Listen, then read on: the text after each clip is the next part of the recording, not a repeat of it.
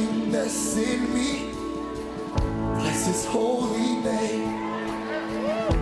'Cause when I bless him, things will change. Everything that's in me, bless his holy name. My praise is a weapon. Yes, it is. My praise is a weapon. Everything, come on. Everything that's in me, hey, bless his holy name. Oh, everything that's in me, hey, bless his holy name. Come on, church, say it. Everything that's in me, bless his holy name.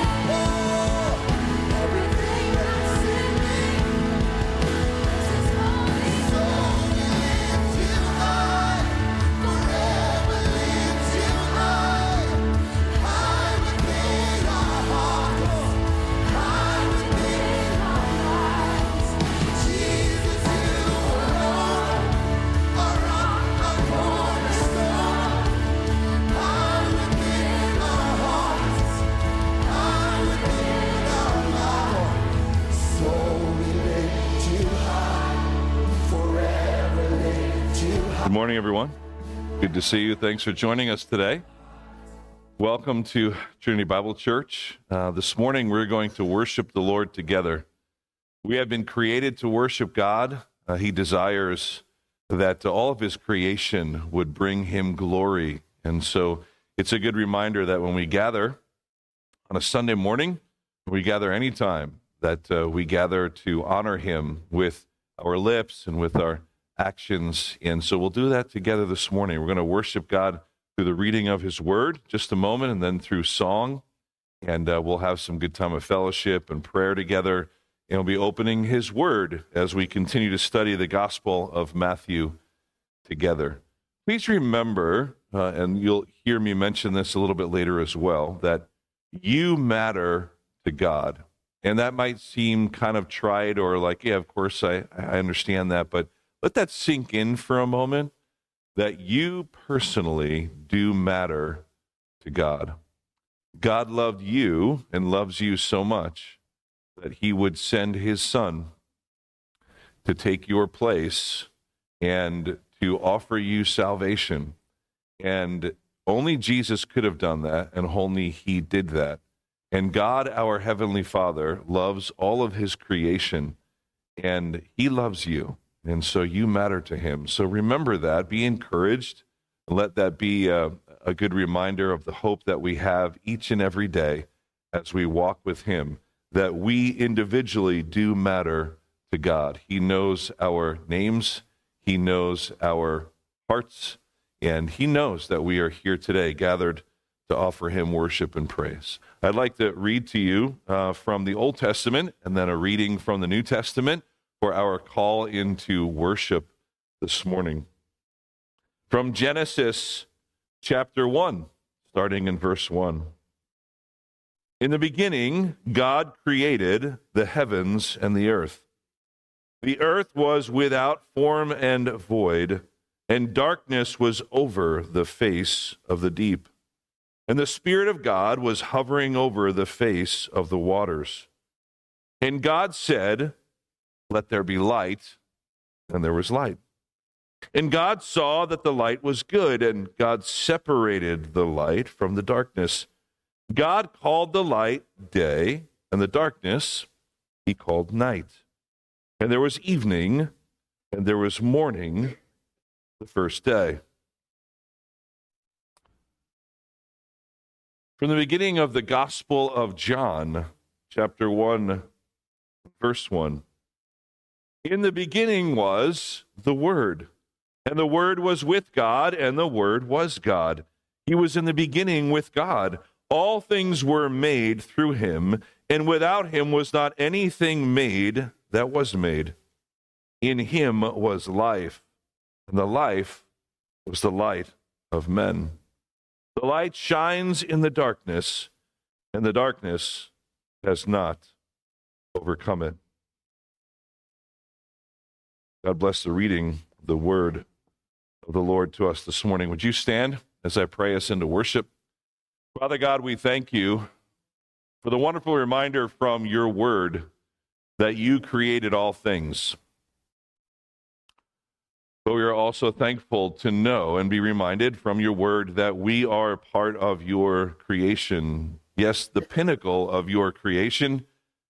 And Jesus, your very own Son, God himself, was there at creation. And nothing that we see around us, nothing was made except through Jesus. And so we thank you for that wonderful reminder this morning. May it be our introduction and call into a time of worshiping you together, Father. Thank you that you have called us to be your children, and that we can only recognize that truth because of Jesus, the Word who was from the beginning, who was and is to come. And Father, finally, we thank you that you have separated light from dark. We thank you that in Jesus Christ, we are now called children of light, and we are to walk in the light as Jesus is in the light, for he has brought light to the world. And praise you, God, that the darkness did not overcome it. We thank you, Lord. And so, Father, we offer up this time of worship now to you, because you get all the glory, and we do it in the name of Jesus through the power and leading of the Holy Spirit. Have your way with us as we offer ourselves up to you in worship. We do it in Jesus' name. Amen. Church, let us take this word, let it be our call to worship, and let us worship him now together.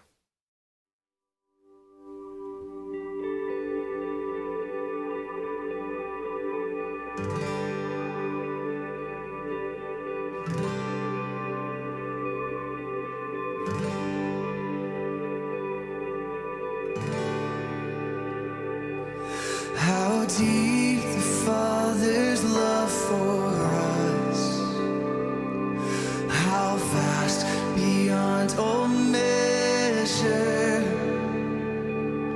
that he should give his only Son to make a wretch his treasure. How great the pain of searing loss. The Father turns his face away as wounds which mar the chosen one bring many sons to glory.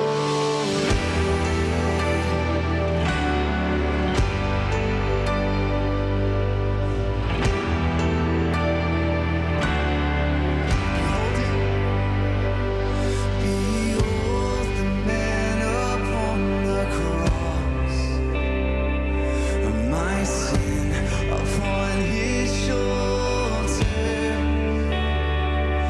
Ashamed, I hear my mocking voice call out among the scoffers.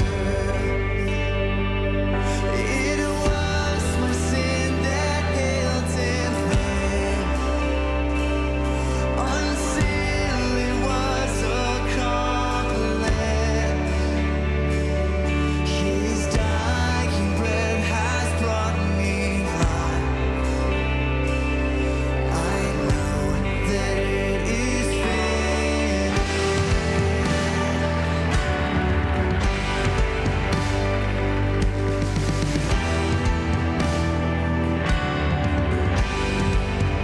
Yes, it is finished. It is finished.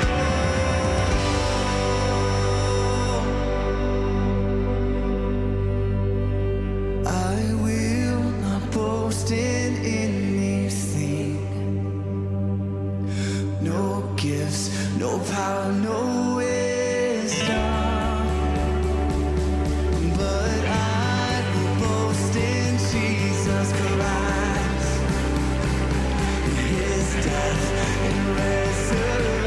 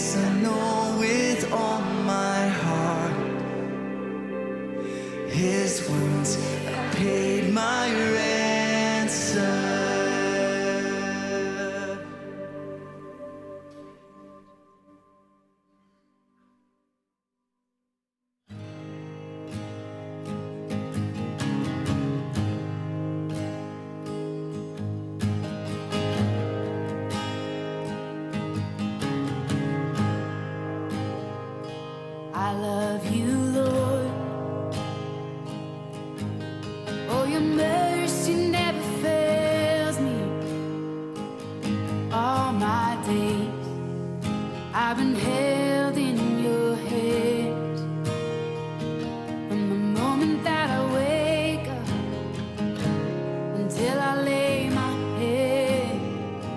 Oh, I will sing of the goodness of God.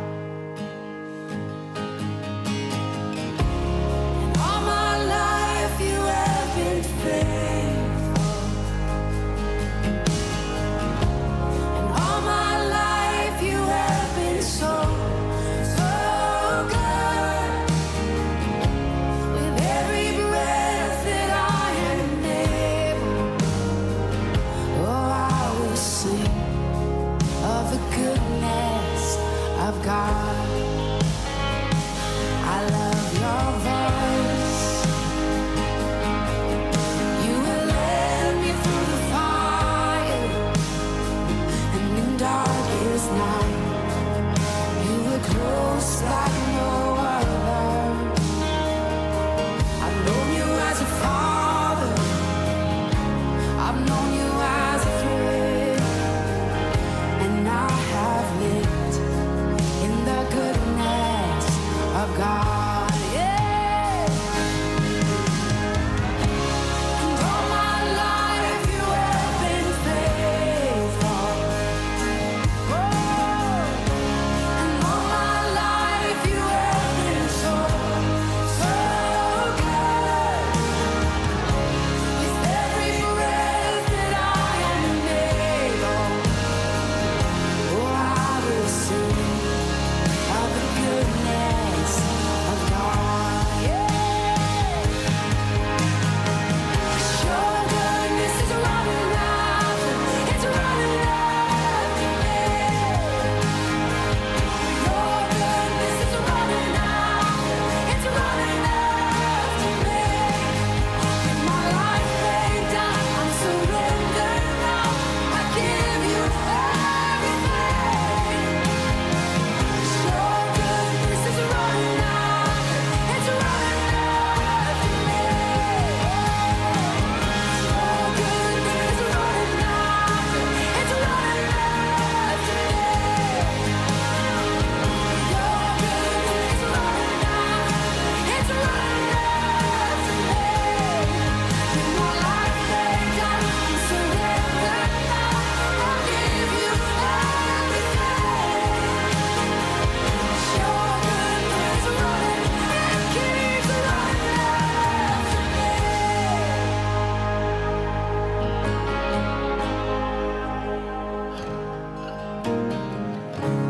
And all my life you have been faithful. And all my life you have been so, so good. With every breath that I am able, oh, I'm gonna sing of the goodness of God. I'm gonna sing, I'm gonna sing.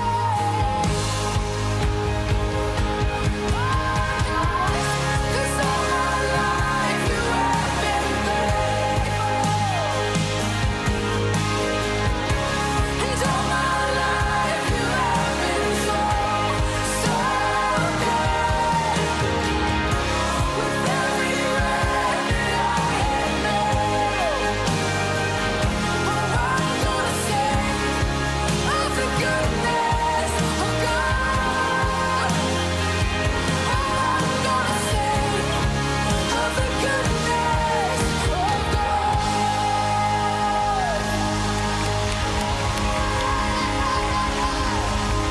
Every breath, all my days.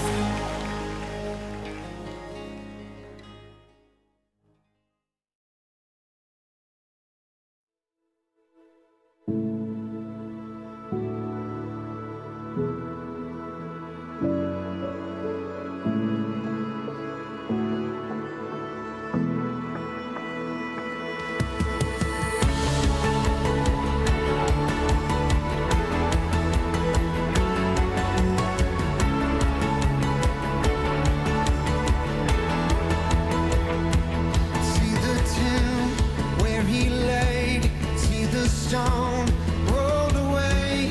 He is risen, he's alive. See his hands, see his feet, touch his scars and believe. He is risen, he's alive. Oh, he's alive. He lives. All honor and power are his. All glory forever. Amen. Jesus lives. Hear the shackles breaking free. Hear the song of the redeemed. He is moving, he's alive. Oh, so take this freedom, take this love. Can you feel it rising up? He is here, he's alive. Oh, he lives. All honor and power are his. All glory forever. Amen. Jesus, oh, he lives. All honor and power are his. All glory forever. Amen. Oh, Jesus lives. Oh, Jesus lives. Yes, he does. Oh, he's risen.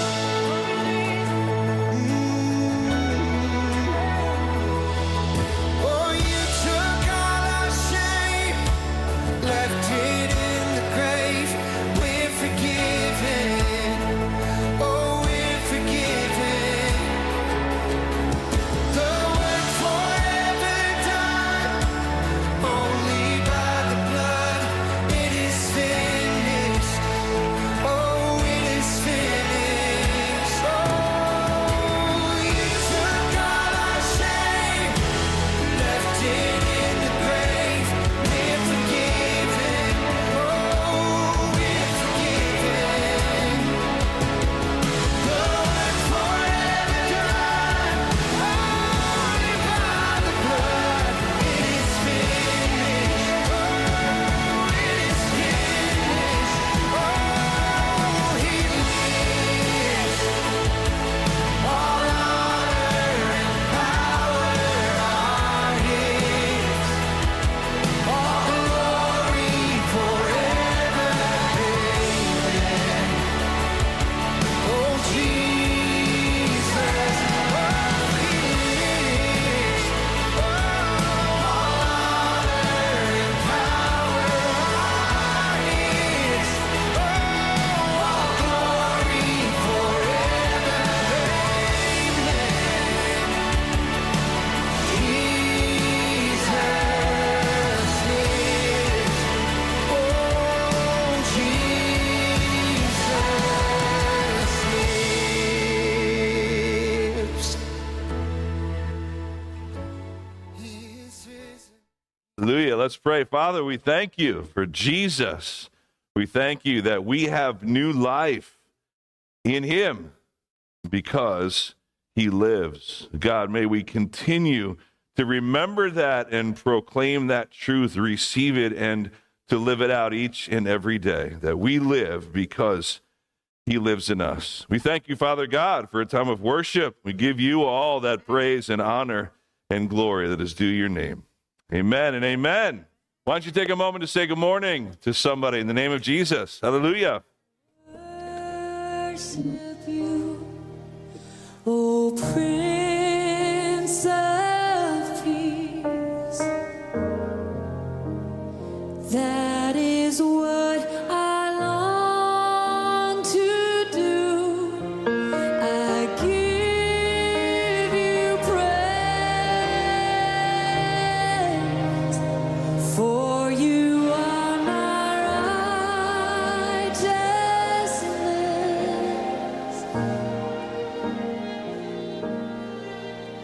I worship you, Almighty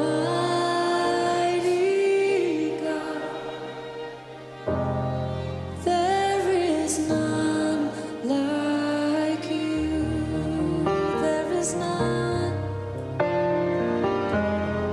There is none like you. There is none like you.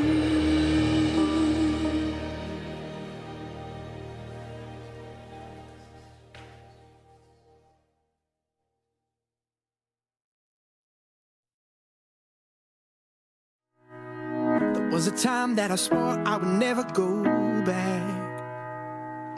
I was blind to the truth, didn't know what I had. I was running, I was searching, but every place I turned for healing left me more broken than the last. Take me back to the place that feels like home, to the people I can depend on, to the faith that's in my bones. Take me back to a preacher and a verse where they've seen me at my worst, to the love I had at first. Oh, I wanna go to church. All right, so let's make our way back to our seats and praise the Lord. And this is also the time when our kids get to go hang out and have their time together, praising the Lord. They continue to do that, and they're learning from the Word. So we thank God for our kids ministry, the Trinity Kids, and for all those that serve. There's always opportunity for more. So if you have a heart for working with kids, we love to do that. The Word tells us that we are to pass on our faith. That's an important thing that we do as parents, but also as the body of Christ at the church, that we do that together for our next generation. And so we're thankful for them. I hope you enjoyed that last song. That was a new worship song for us. So we'll be doing that a number of times over the next few weeks. And it's always great to just remember those simple but profound truths, right? Especially of the truth of the resurrection of Jesus Christ, that he lives. And so it's wonderful to sing those songs, because music has such power in our lives. Whatever your relationship is to music, we know that it can really touch us, and it's a language, and it helps us to communicate sometimes with others and also with God, and so helps us to remember the Word of God and remember the wonderful truth of our identity in Jesus Christ. So hopefully you enjoyed that time of worship and we're blessed. It's always good to start our time together with that, to get our minds and our hearts in the right place. And so, again, thank you for joining us today. Just a few pieces of what we call church life to just kind of get caught up in where we are. Remember that here at Trinity, we learn, we grow, we serve. That's how we pursue discipleship, is by learning the truth and growing in faith, and then serving each other. And that's a big part of what we do here at Trinity. We have a missions team, a very active, thriving missions team that tries to plan at least one thing a month for us to do to kind of get outside of these four walls and to serve. Because if we learn, we grow, and we serve, then of course we want to be able to be serving and have opportunities. And so coming up in a couple of weeks on Saturday, June 24th, from 11 a.m. to 2, right in the middle of the day there on Saturday, we're going to be serving at the Jersey Shore Rescue Mission. Now, this is a service opportunity that's open for everybody. You don't have to register, and basically just going to, if you can, meet at the Jersey Shore Rescue Mission in Asbury Park, probably a little before 11, like 10:45.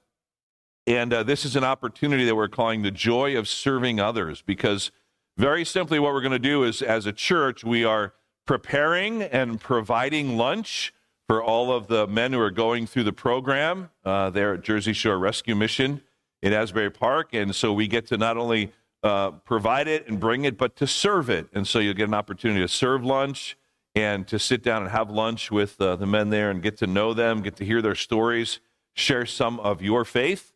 And also a unique opportunity because, we talk often about them because the Rescue Mission is one of our missionary partners. And so we support them financially as a church, but of course also through prayer and through things like this. And so this is one of those opportunities where we don't have to sort of limit it to the amount of people. You don't need any kind of special skills or to do it or whatever. And so you just come and show up and help to serve some food and get to know some men and encourage them. And I guarantee you, when you do something like this, you will walk away being blessed and encouraged as well. And so, again, a great opportunity to help support a local mission that we support, but to support them by showing up and serving. And so if you have other questions about that, if you're interested, you want to know some more details, just see Andrew and Elizabeth, who oversee our missions team, or you can see myself, and we'll give you more details. But that's pretty much it. You show up a little before 11 on that Saturday, and we will help to serve lunch for the men there at the mission, all right? So I encourage you to take advantage of that. And then today, after service, from 2 to 5, you have time to get home, get some lunch or snack or something, and come back. But we've been heavily promoting this, and so we have a number of you have signed up already. We appreciate the registration. If you haven't done that yet, we just ask that you do that. You can do that even now, so that before the seminar later, we can have a good idea of who's coming out. But this is an opportunity, a seminar for believers to come and learn more about our Jewish friends in Lakewood and beyond. There are many Orthodox Jewish communities within the greater community there, and so we have an expert in all that coming to speak with us today from 2 to 5.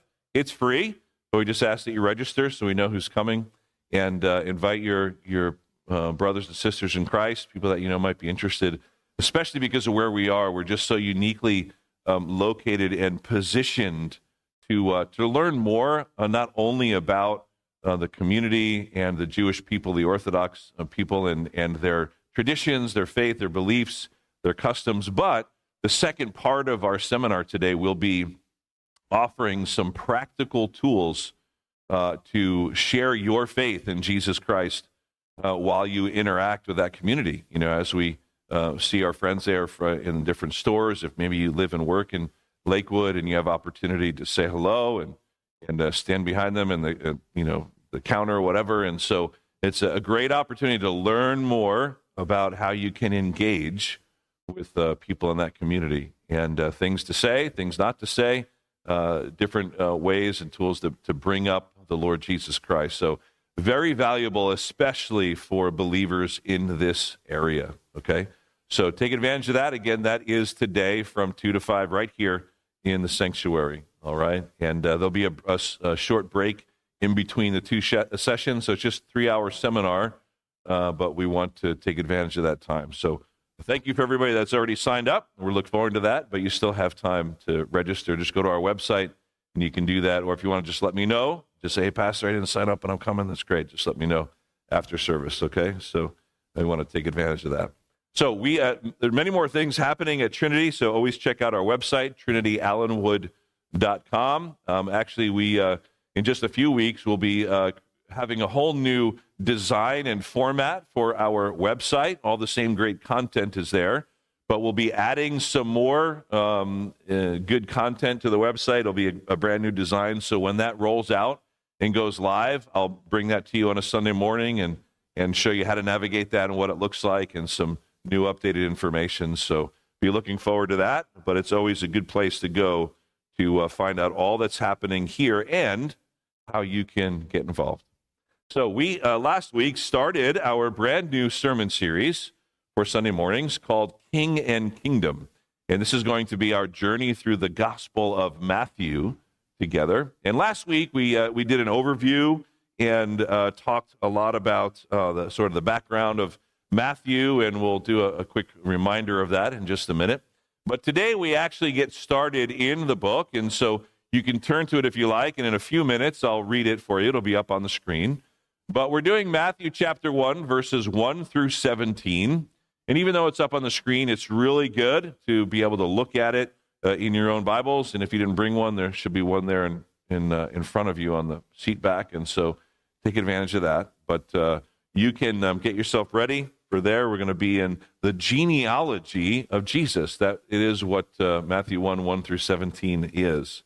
And I think we're all familiar with this concept of genealogy, and many of you have probably taken the time to go on to different websites to trace your ancestry and kind of get an idea of where you've come from. And I was talking to some people last week that have done the whole DNA thing, where you kind of even find out in more detail and go back even further about your ancestry and where your all of your relatives came from and all that. And every once in a while, you hear those amazing stories of people that thought they were one thing, and they were like, "Oh, I thought I was, French the whole time," and it turns out that they were whatever, Scandinavian or Australian or something. And so it's a really interesting thing. And again, many of you have done that, and I a number of years ago started doing that on my father's side, so the Whitall side, and I've shared with you a few times about some of the stuff that we know in our family. I find it really interesting, but my whole family is from Newark, New Jersey, and both my mom and my dad's side. And many people, actually, if you mention that, a lot of people, their relatives came through Newark. It was sort of especially if you're here in Jersey, it's a place to be. And so at least 4 generations of my family on both sides were born and raised in Newark. I was actually the first to be raised outside of Newark, but a lot of family history there. And I'm actually German on both sides, so my mom and my dad are both fully German, and I get some looks just like, don't be scared, it's okay, I'm a nice guy, that's all right. So we have these connotations like, oh, he's German. But it's interesting on both sides, right? And so, but my last name, Whitall, is actually shortened from a longer German name, which in German sounds like Wittelsbach, and so they kind of dropped the Bach and changed from Vittel to Whittle, and then it's Whitall.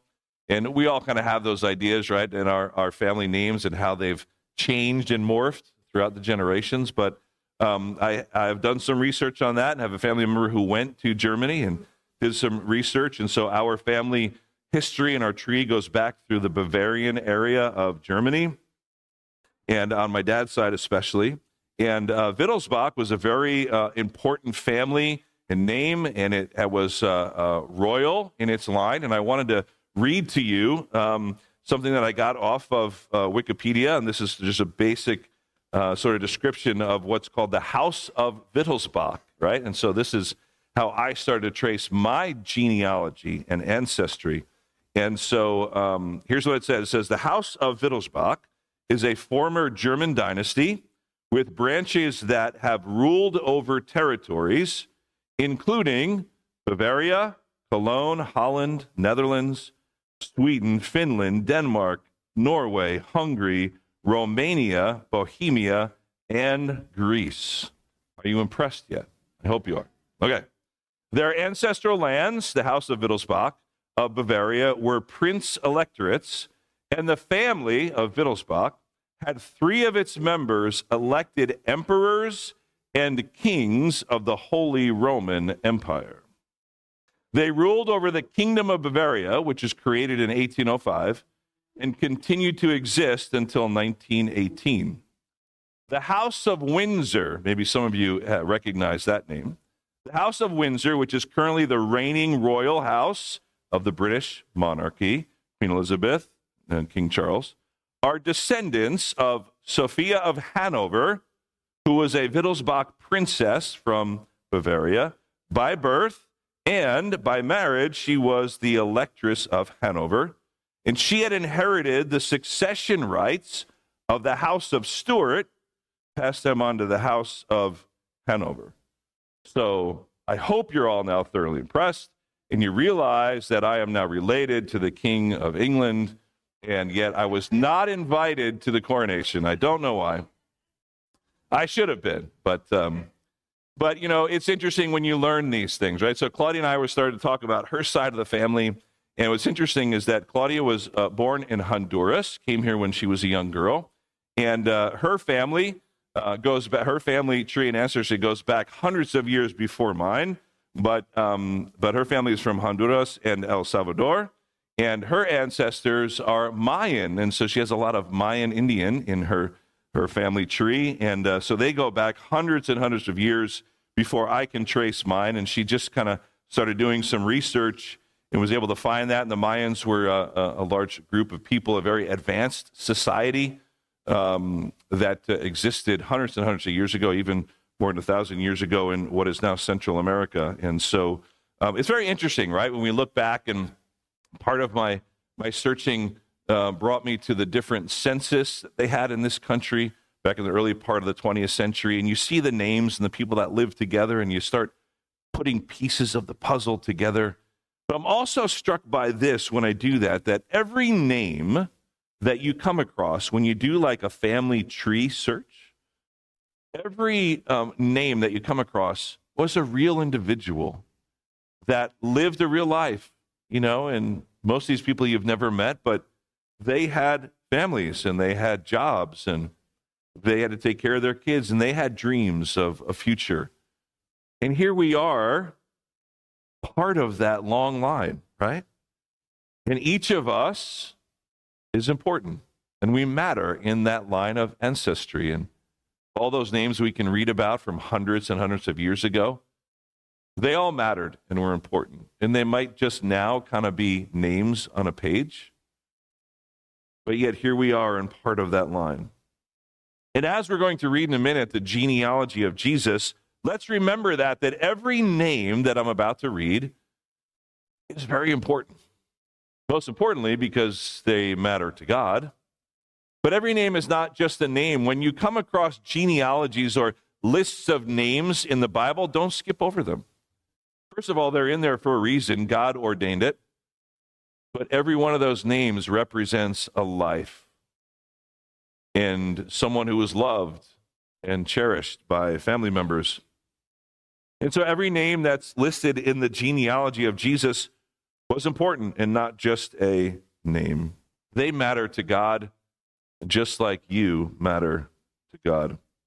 And again, many of you have probably done your family research, even beyond just, say, your grandparents or great-grandparents, and, find out where you're coming from and your family tree. And even some of those people, maybe God used them to change lives and to change the world. And so it's important to realize that Jesus has an ancestry.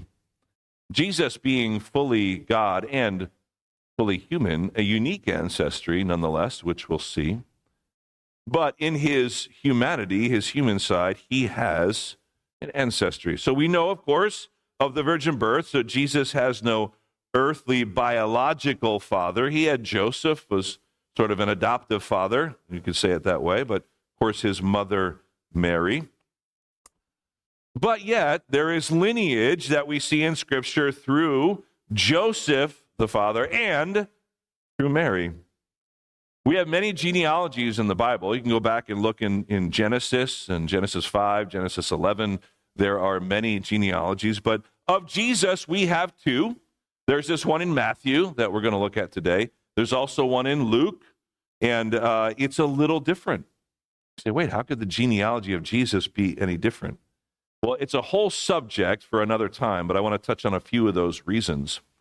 But one of the main reasons, again, is that the writers of the books of the New Testament wrote with a purpose in mind. This is part of a review from last week. If you remember, they didn't just write to the gospel writers didn't just write to tell the story of Jesus, but they wrote with an audience in mind, with a purpose in mind. And so Matthew's purpose, if you remember, was to show two main things: that Jesus was the promised king, and to then describe what is now happening with his kingdom since his people had rejected him.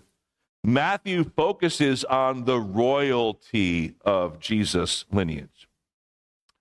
And we know that Jesus holds three different offices: prophet, priest, and king. When he came the first time, he was as a prophet, right, bringing the news of God to the people, calling people back to repentance, which is what all the prophets of the Old Testament did. Jesus did that as prophet. He currently now reigns as priest. Hebrews tells us he is our great high priest, one whom we can talk to and pray to, who intercedes for us as the earthly priest did.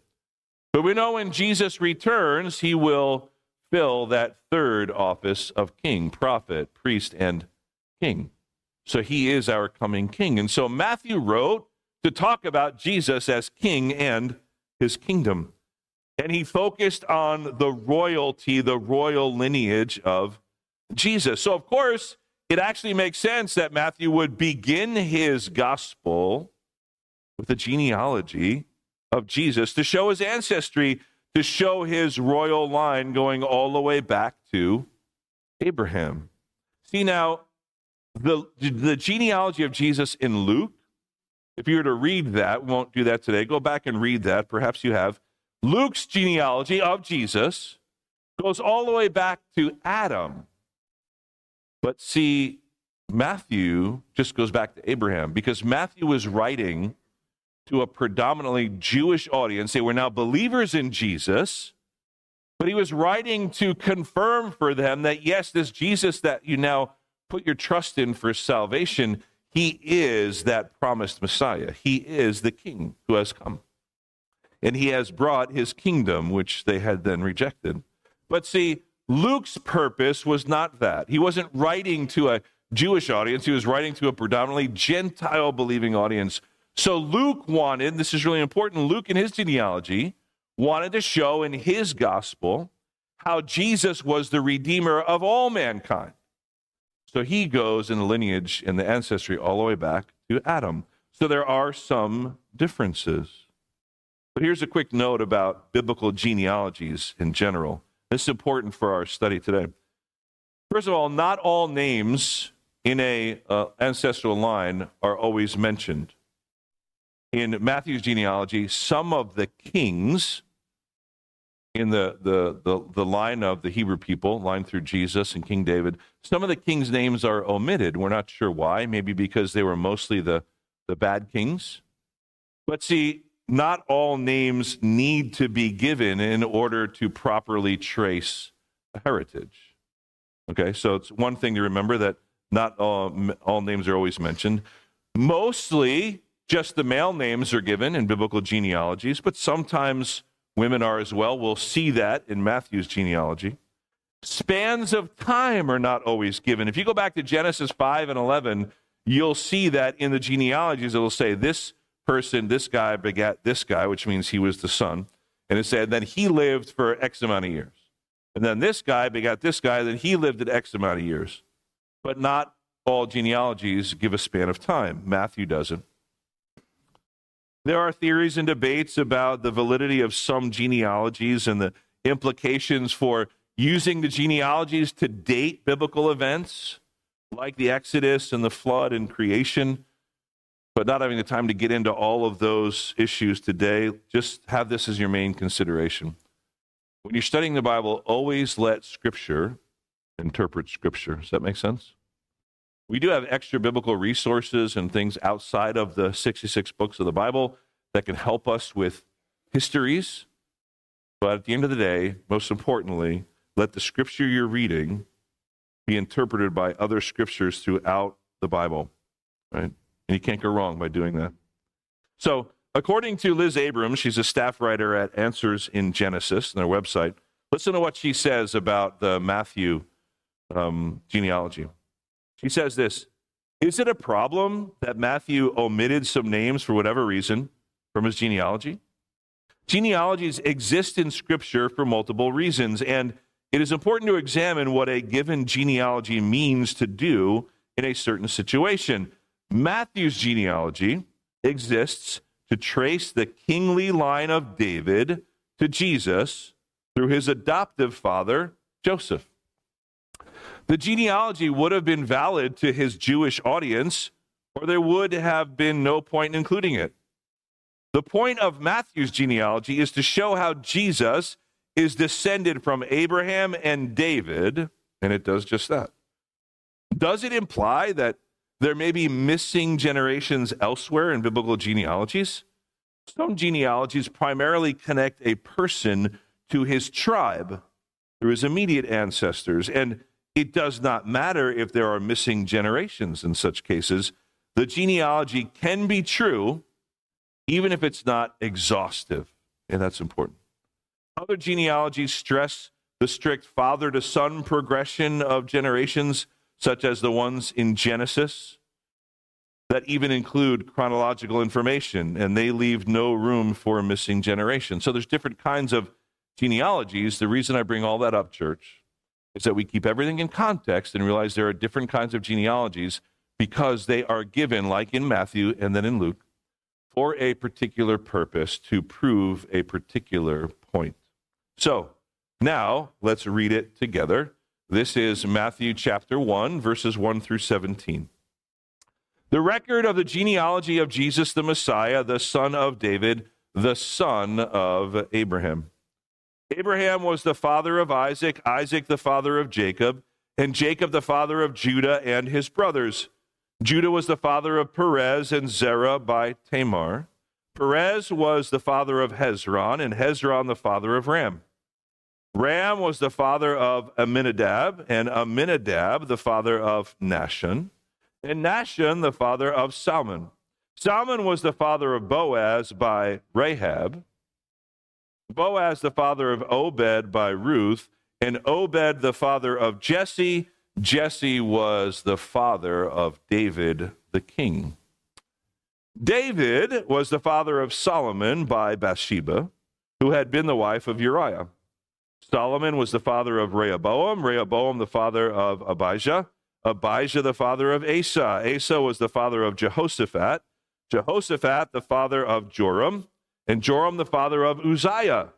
Uzziah was the father of Jotham, Jotham the father of Ahaz, and Ahaz the father of Hezekiah. Hezekiah was the father of Manasseh, Manasseh the father of Amon, and Amon the father of Josiah. Josiah became the father of Jeconiah and his brothers at the time of the deportation to Babylon. After the deportation to Babylon, Jeconiah became the father of Shealtiel, and Shealtiel the father of Zerubbabel. Zerubbabel was the father of Abihud, and Abihud the father of Eliakim, and Eliakim the father of Azor. Azor was the father of Zadok, Zadok the father of Achim, and Achim the father of Eliud. Eliud was the father of Eleazar, Eleazar the father of Mathan, and Mathan the father of Jacob. Jacob was the father of Joseph, the husband of Mary, by whom Jesus was born, who is called the Messiah. And Matthew ends with this note. So all the generations from Abraham to David are 14 generations. From David to the deportation of Babylon, 14 generations. And from the deportation to Babylon to the Messiah, 14 generations. And there is the genealogy. I'd like to know, when you were in Sunday school as a kid, how many of you memorized Matthew 1, 1 through 17? Get all his names? I think I did okay pronouncing most of those names. But I want to start with a brief review from last week, or overview, and then I just want to point out a few highlights from these lists of names, right? So remember, this letter, this Gospel of Matthew, was written by Matthew. He was a tax collector from Capernaum. He's a tax collector. That means he was hated. He was a traitor to his own people, the Jewish people. Often tax collectors were considered a thief. No comments. Capernaum was the Jesus base for ministry, and Jesus called Peter and Andrew there.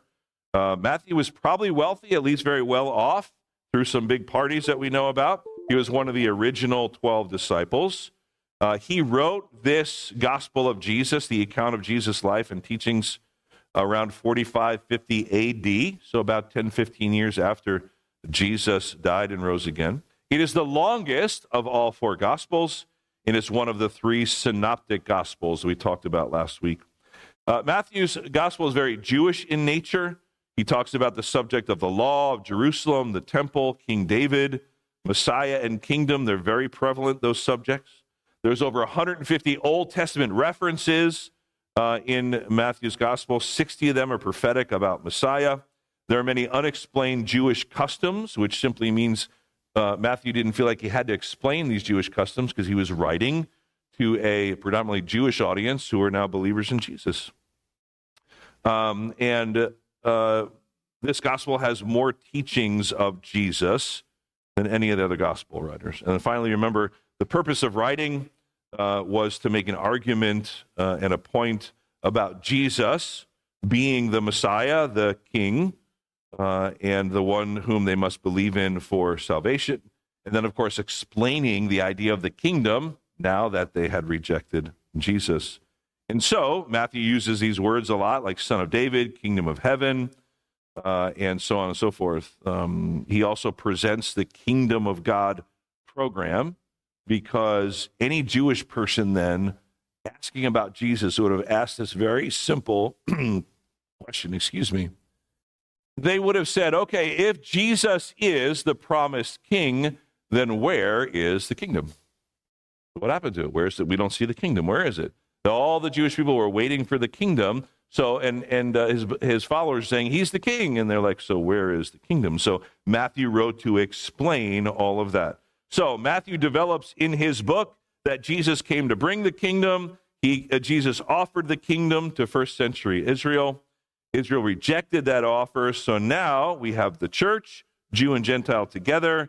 And then Matthew goes on to explain that Jesus will return when Israel accepts Jesus as king. So now to our genealogy. Matthew will begin to show where the king came from. Right? It's important. Showing his lineage, his family, his ancestry. It's very important to the Jewish people, right? They would ask, what tribe are you from? Many of our Jewish friends today know what tribe their family is from, going all the way back to the 12 tribes of Israel, from the sons of Jacob. And they always would want to know, are you the son of Abraham, right? They would ask that question about Jesus. Well, is he a son of David, a son of Abraham? And that's how Matthew begins his genealogy. As Stanley Toussaint says this, one of the primary questions a Jew would ask concerning a claimant to be Messiah would be, is he the son of Abraham? And is he of the house of David? Really important question, which makes sense. Because God made all these promises to the people of Israel through Abraham and King David. And so they would want to know, is this the guy who's going to fulfill all those promises? If you remember when we studied Genesis, we talked about how you can kind of break down the book of Genesis into 4 main events and then 4 main people. Remember that? We looked at Genesis 1 through 11 as 4 main events. It's creation, the fall, the flood, and the dispersion of the people of Israel. And then the rest of Genesis, about 4 main people. Was it Abraham, Isaac, Jacob, and Joseph? And so that whole Old Testament is tracing how God is keeping his promise to one day bring the Redeemer that he promised in Genesis 3:15. And so that's basically like the bigger meta-narrative or story of the Old Testament. And so Matthew then begins his gospel with a genealogy. I hope that makes sense to us all now, that there's a reason that he gives all these names, because it would have mattered to his first readers, and it should matter to us, and it would make sense. So consider some of these highlights from this genealogy, right? Some of the things that we want to point out that it's important that we do not miss. So, 1, he begins a genealogy by saying, it's the record of the genealogy of Jesus, the Messiah, but then look how he qualifies it. The son of David, son of Abraham. So in a way, Jesus is already just saying, here's what I'm about to write, kind of giving an overview and saying, here's why I'm about to give you all these names, because Jesus, the Messiah, is the son of David, and he's the son of Abraham. Those are the 2 things that would have mattered to his readers. That makes sense? So that's how he starts. Because see, David, right? David was the one through whom God made all these promises to Israel, that there would always be a king. We call it the Davidic covenant, that there'd be a king of Israel through the line of David whenever there was a king on his throne. But then through Abraham, being the son of Abraham, we know that there are wider promises to the whole world through Abraham. If you remember, it said the whole world will be blessed through you. God made that promise to Abraham. So it's important to know, is this Messiah, the one you're saying is king, is he a son of David? Like, is he of the royal line? And is he a son of Abraham? Is he a real Jewish descendant? Also, notice this, that he says at the end, we just read that, all the generations from Abraham to David are 14 generations. Right? from David to the deportation of Babylon, 14, from the deportation of Babylon to Messiah, 14. So Matthew groups, and church, this is important. We don't want to skip over any of this. Matthew groups his genealogy into three groups, three sections. And it kind of makes sense. It's logical because he's saying, okay, we're going to go from Abraham to David because this shows the rise of king and kingdom, right? God calling out and creating a people for himself, the people of Israel, through Abraham, the father of all Israel. And so Matthew is saying, okay, here's the first group in the genealogy, Abraham to King David, which shows the rise of the king and kingdom and a unified nation of Israel. But then his next section, when he gave all the names, was from King David all the way to King Jeconiah, which ends the united, right, which ends actually all of the division. It shows the division of Israel, and it ends with the exile into Babylon. See, so Matthew is showing first, from Abraham to David, hey, we're showing king and kingdom, and it's a unified Israel.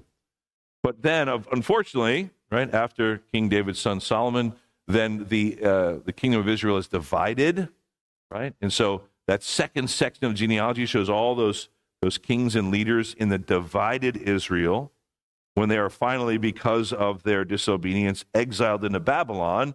But then the third section brings it all back. And he says, after the exile, after Jeconiah, goes all the way up to Jesus when the king has arrived and he has offered the restored kingdom. See that? So he traces in three separate sections, Abraham to David to show the rise of king and kingdom, and then the fall and division of the kingdom, and then exile into Babylon, and then from Babylon, the exile, all the way up to Jesus, the restoration. God is at work. God is on the move, and his plans will come to fruition. So Matthew is laying it out, right, in a logical order. Here are the names, here's the genealogy, groups them each into 14 to show here's the progression and why we're saying Jesus is of this lineage, right? He starts with Abraham, not Adam, like Luke does, because Matthew has a predominantly Jewish audience. Because if he was to prove that Jesus was royal and that his legal status was intact, he would want to go back to Abraham, which is what he did. He also mentions Judah, right? And not his brothers or sisters. Why? Because the promise, you remember in our study in Genesis, the promises God made to the people of Israel for a Redeemer to one day come, the Messiah, Matthew is proving it is Jesus, was coming through not any of the other sons, but through the line of Judah, right? So Jesus is called the Lion of Judah. So that's why Judah is mentioned in Matthew's genealogy, because the promise was given through Judah. But he also mentions Judah's twin sons, right? So Perez and Zerah by Tamar. Because the line is then traced through Perez, and that would have been understood back then. To trace the line of Messiah would have gone through Perez. And so there's a reason that all these names are chosen and given by Matthew. And then he is mentioned again, David as king. See in verse 6, Jesse was the father of David the king. See, Matthew puts that in there. It's important. All these words are important. David the king, to show again the royal line of Jesus. And finally, we end with this. Perhaps you noticed this as we're going along. I said most genealogies include just men. It was part of the culture. It was understood back then. But here in Matthew's genealogy, he mentions 4 individual women in the genealogy. And we don't want to skip over this because this is highly significant. And it would have meant a lot to Matthew's early readers. So again, what it says, we see in verses 3 all the way through 6 and then into 7. 4 women, Tamar, Rahab, Ruth, and Bathsheba. 4 women that Matthew mentions in his genealogy of Jesus. Why is this important? Ruth, many of us are familiar with Ruth's story, but she was considered a foreigner from a foreign land. She was an outsider to Israel, a religious outsider. She had no husband. She had no son. Ruth was marginalized and disadvantaged in that time, in that culture, in just about every way possible that a woman could be disadvantaged. Yet, God not only used her and shows her being in the line of David, the king, who would one day, right, be the progenitor of Jesus, the Messiah, but also shows Ruth and lists her name as a testimony to the type of leader that David, the king, would become. Yes, flawed. David, of course, was flawed, but yet still courageous and strong of faith. David was considered a man after God's own heart, was he not? Ruth was a woman of strong courage and faith, yet she was marginalized and at great disadvantage. So her name listed is highly significant. But what about Tamar and Rahab and Bathsheba, who Matthew says was the wife of Uriah? They were noted and highlighted in Scripture mostly for their sinful acts and lifestyle, each of them. But yet, God purposed them to be in the line of Messiah, the King. What purposely? I think to show God's grace in his heart of forgiveness, to show mercy, and to elevate the prominence in his plans of all people, especially including those who were considered in that day unclean and unworthy by their peers in society. I think in many ways Matthew includes them to elevate them and to show each one of these names is important. No one is unimportant to God. The significance of these four women mentioned in the opening verses of the whole New Testament and Matthew's genealogy cannot be overstated. It's important to God. It shows the importance of Jesus. It would have been important to the Jewish people of today as it is important to all of us today. Church, whenever you read a list of names in the Bible, don't skip over it. Every name is important. Every name is a person. And every name is there given for a reason. We have Tamar, Rahab, Ruth, and Bathsheba for very important reasons. We don't want to skip over it. So, our family ancestry is important to us. It's a history of how we got here. It reminds us of the importance of family, right? I hope family is important to you. The importance of our heritage, that each person plays a vital role. Each name in this genealogy of Jesus mattered to God and in his plans of how he was going to bring the promised Messiah, the King and his kingdom, to fruition. You matter to God, and you matter to God's plans. The most important name in that genealogy is Jesus. Where Scripture teaches us that it is only through Jesus that we are reconciled to our Heavenly Father. See, God is holy and perfect and pure and perfectly righteous. And we are separated at birth. We are separated from God spiritually because we are born into a sinful nature. And the Bible teaches us that going all the way back to Adam and Eve. So we are helpless and cannot reconcile ourselves back to God. That's some bad news, right?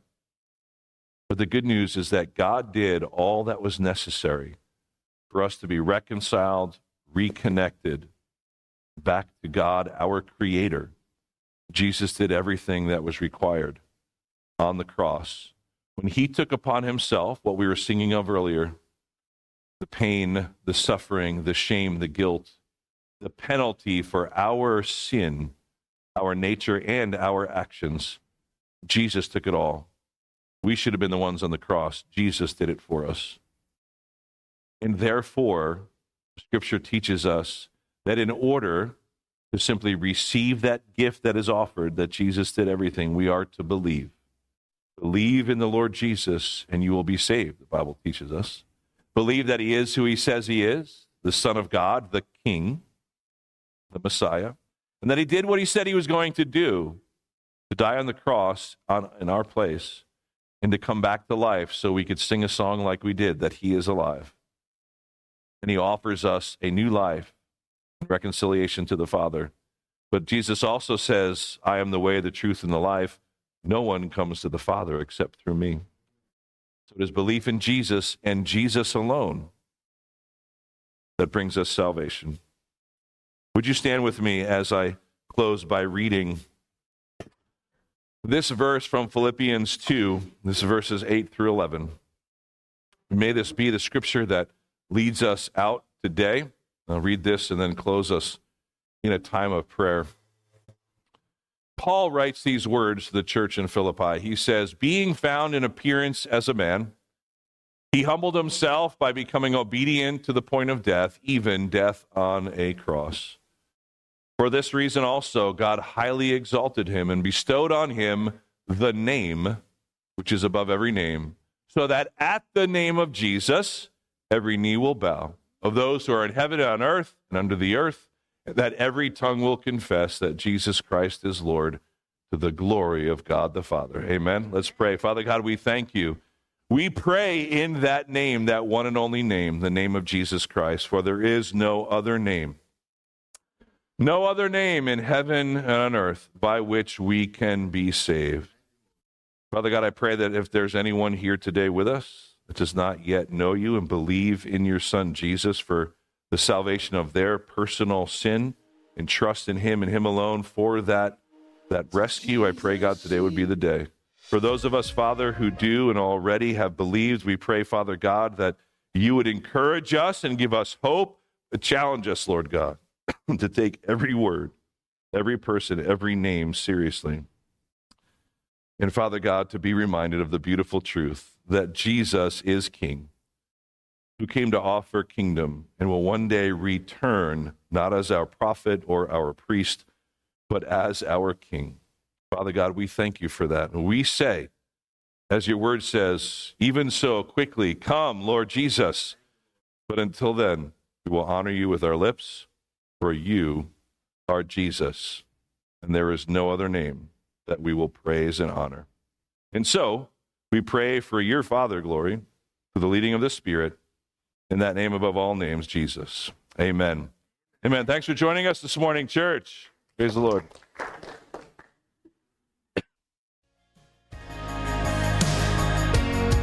My God is still the same. Just ask the words you prayed in desperation. If they're heard, they'll say, my God is still the same. Ask the grave if it's strong enough to keep hope in its chains. It'll say, God is still the same. Yeah. When did he break his promise? When did his kindness fail? Never has, never will. My God is still the same. When did he lose his power? When did his mercy change? Never has, never will. My God is still the same. Yeah. Not once did he ever stop moving. Not once has he ever let go. Not once did he ever stop proving our God is in control. Not once did he ever stop moving. Not once has he ever let go. Not once did he ever stop proving our God is in control. When did he break his promise? When did his kindness fail? Never has, never will. My God is still the same. When did he lose his power?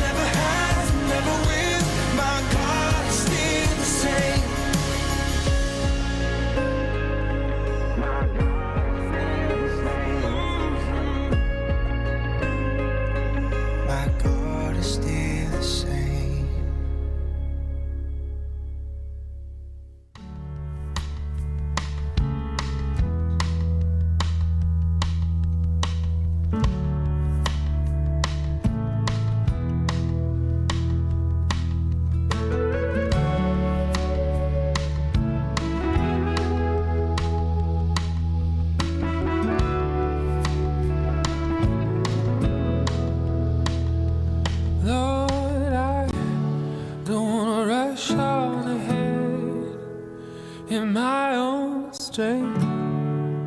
When your eyes